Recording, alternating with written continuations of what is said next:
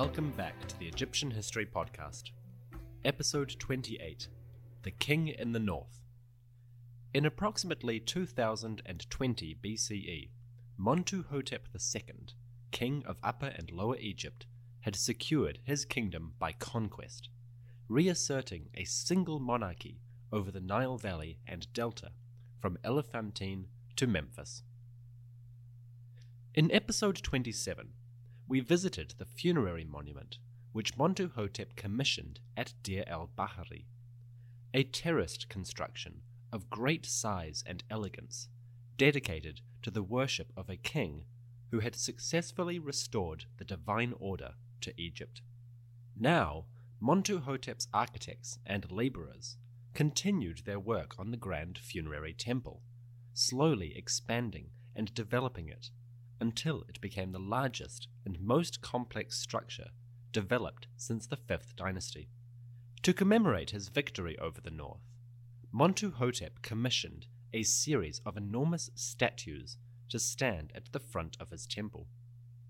Only one survives today, an enormous statue of the king wrapped in the burial shroud of Osiris and wearing the red crown of Lower Egypt. The statue was part of a series, half of which bore the white crown of Upper Egypt, and the other half wearing the crown of the north.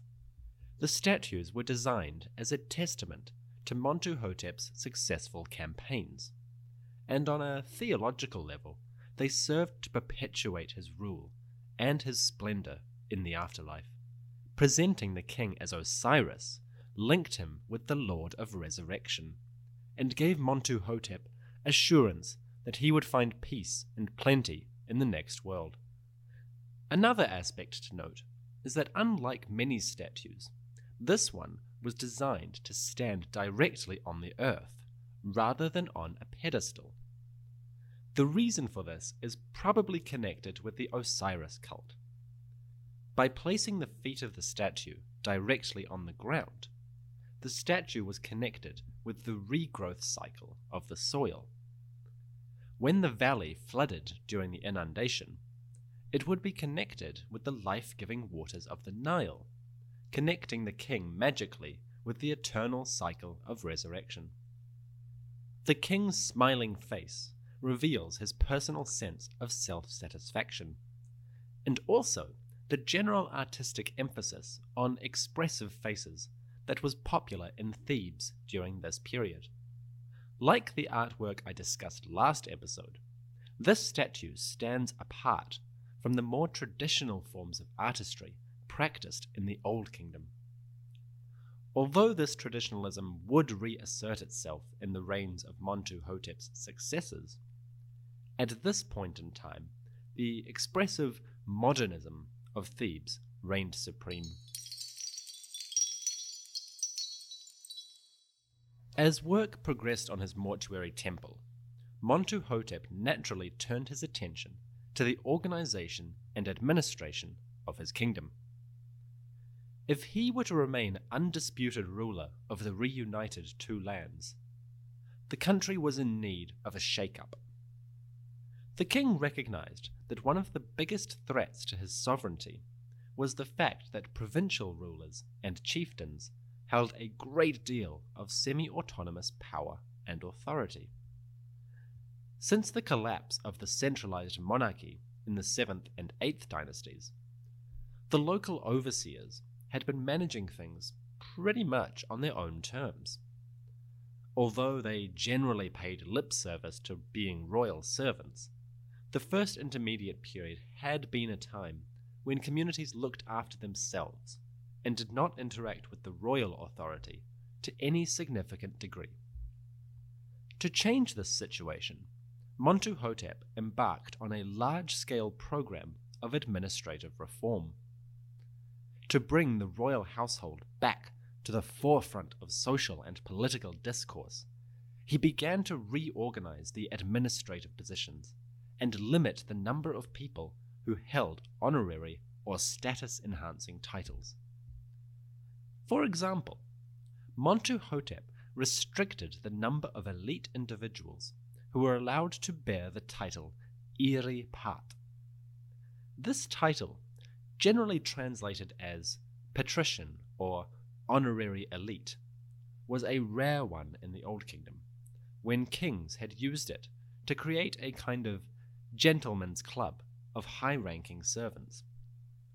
During the First Intermediate Period, the title Iri Pat had proliferated, as local rulers awarded it to themselves to enhance their social status and facilitate their rule. Now that he was in sole control of the kingdom, Montuhotep drastically reduced the number of people who bore the title Iri Pat. This effectively shrunk the social elite, as opposed to the political or administrative elite, from a massive group of unconnected individuals to a very small one centered entirely on the king. It was a quick way to reduce the pretensions of many individuals, excluding them from the higher echelons of a society where status and prestige were immensely important. I imagine that the local leaders who suddenly found themselves deprived of official recognition, for their assumed status anyway, must have been incredibly irate. They didn't have much choice, really. It was either accept the situation or rebel against the new ruler. It was a bit of a gamble on Montuhotep's part, but one that had to be made, and he could be confident that many local rulers would play along. After all, the Theban household was absolutely the most powerful group in the kingdom. Any local prince who wanted to challenge the situation had to be sure that he wasn't doing it alone. But so many people had submitted to Montuhotep's power and his army that the opportunities to rebel in any organized fashion were simply non-existent. So even though Montuhotep had gambled when he took legitimate official status away from many individuals, he did so with a fair degree of confidence that it would work. The next step, now that he had centralized status among his entourage and loyal officials, was to make some serious administrative changes to the government itself. When the Thebans conquered the north, defeating the House of Keti, they did so with an army that had been drawn from their own territories. It was organized to meet the requirements of a small kingdom. Likewise, the officials and administrators were experienced in the oversight of a small territory, less than half the total land area of the Nile Valley and Delta. Now the Thebans were in control of a region to match that of Pepi II, but their recent history meant they only had the experience to govern a principality, a fraction of what they now controlled. How was Montuhotep going to establish a governing body that could effectively oversee the entire Nile Valley and Delta, when he and his own officials were punching above their weight in an administrative sense? There were two choices open to the king. He could try to reinstate the old kingdom system of administration, which was heavily centralized, or he could develop a new one incorporating the local developments of the First Intermediate Period. The first option had the advantage of tradition and legitimacy. Since he saw himself as a new founder of the kingdom, it would make sense for Montuhotep to copy the methods used by the legendary rulers like Pepi, Niuserre, or Sneferu. Egyptians, as we know, were big on following traditional methods of doing things. Although they weren't opposed to innovation on occasion, mostly they did prefer a slow rate of change. Adopting the Old Kingdom style of governance would suit that well. The downside was that it perhaps forced society to accommodate itself to a method of rule which hadn't been politically or socially relevant for almost 200 years. The heartland of Memphis was no longer the most vibrant or powerful region of the country. That torch had passed to Thebes, and to the smaller local communities in between the two main cities. So maybe option one wasn't as great as it appeared, after all. The king would be forcing his society back into a political arrangement that it hadn't experienced for a long time. Now, option 2, on the other hand, was more useful in this regard. If Montuhotep adopted a more decentralized model of governing, allowing the local overseers to manage their own affairs, he could maintain a political confederation that did not require his direct input. In other words, he could take the social situation which had come into play during the First Intermediate period and put a king at its head, basically leaving the system itself unaltered. This must have been an incredibly attractive option, one that allowed life to continue as it had for the last 2 centuries. Montuhotep wouldn't have to force his authority too strongly over the many local princes that held influence in their communities. He could simply accept their loyalty and their tribute. The downside was that he would have little real control over them and would essentially be facilitating a return to the situation which plagued rulers of the 7th and 8th dynasties. Granted, his own resources were probably sufficient to intimidate the locals, but the kingdom itself would be a house of cards, ready to collapse at any tension. So, 2 options presented themselves to the king, and neither one was a perfect solution to the needs of the day. Sensibly, Montuhotep decided on a middle path between the 2 options, a combination of light-handed rule married to a strong central authority and intense connection between the king and his provincial governors.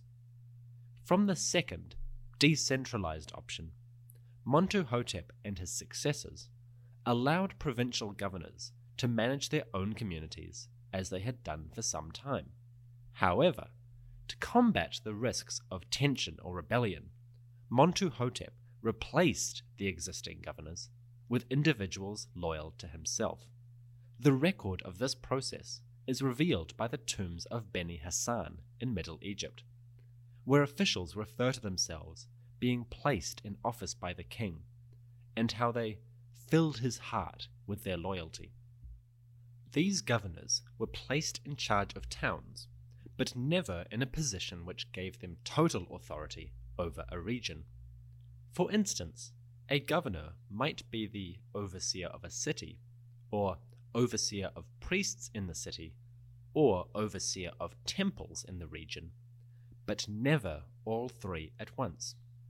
Doing this kept power in small communities divided between more than one person, a standard method of social control for many militaristic states throughout history. Some of these governors also held responsibility for a larger geographical area, which most likely functioned as a leftover from the First Intermediate period, when local rulers could control very large swathes of territory. This geographical authority was gradually reduced by Montuhotep's successors, until, in the early 12th dynasty, such wide-reaching power had disappeared entirely.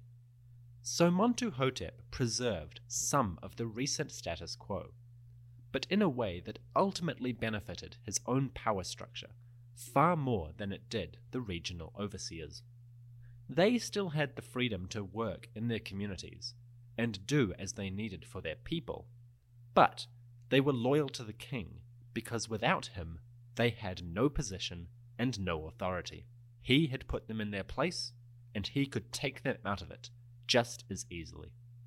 Then, to further strengthen his power, he had divided responsibilities among several different officials within a single community, making it nearly impossible for any one person to gain excessive influence or power. But what about in the court at Thebes? Was Montuhotep going to stand back and allow the system to progress as it had done for a while? Or was he going to reform that as well? This is where the first option, the Old Kingdom option, comes into play. Montuhotep resurrected, if you will, several positions that had been powerful offices in the Old Kingdom, but had slipped away with the absence of a centralized power structure, The first and most important of these was the vizier. The vizier of Egypt served as a kind of prime minister for the kingdom as a whole. A deputy to the king, if you will, someone who could exercise a great deal of authority and influence on behalf of the king without requiring the king himself to give the order. Think of it as a two heads are better than one situation, except one of those heads is a divine king, and the other head is an ordinary guy who's been promoted by his ruler. We know of two viziers from the reign of Montuhotep II. The first was a chap named Bebi, who is attested on a small block fragment. It's only his name. Not a lot is known about him. The second vizier is better understood. His name is Dagi, and he first comes to prominence as an overseer of the gateway, the equivalent of a major domo at the royal palace. When he attained the rank of vizier, his service was evidently of such caliber that Montuhotep actually included his name among the decorative features of the royal mortuary temple under construction at Deir el-Bahari. Furthermore, Dagi was granted the right to commission a magnificent tomb at Thebes, of which some fragmentary paintings and reliefs have survived. My favorite, which you will find posted on the podcast website, is of two of Dagi's sons.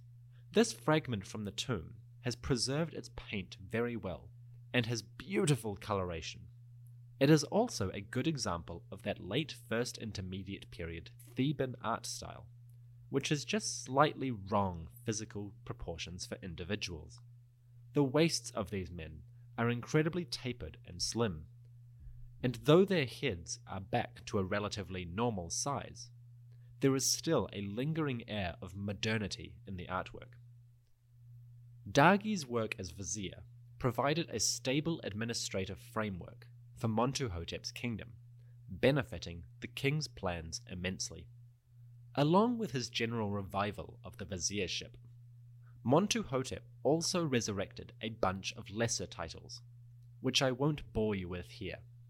They're relatively simple things, like high-ranking overseers and treasury officials, people whose responsibilities were necessary in a kingdom whose territory and population had increased exponentially over the course of a few years. As Montuhotep II geared up for a campaign in Nubia, he also made sure that the army of Egypt was under the command of men loyal to him personally. One of these was Horus Hotep, a member of the king's elite bodyguard, who was buried in a tomb at Thebes, near to many of his contemporaries, including one of the king's wives, Khemsyt.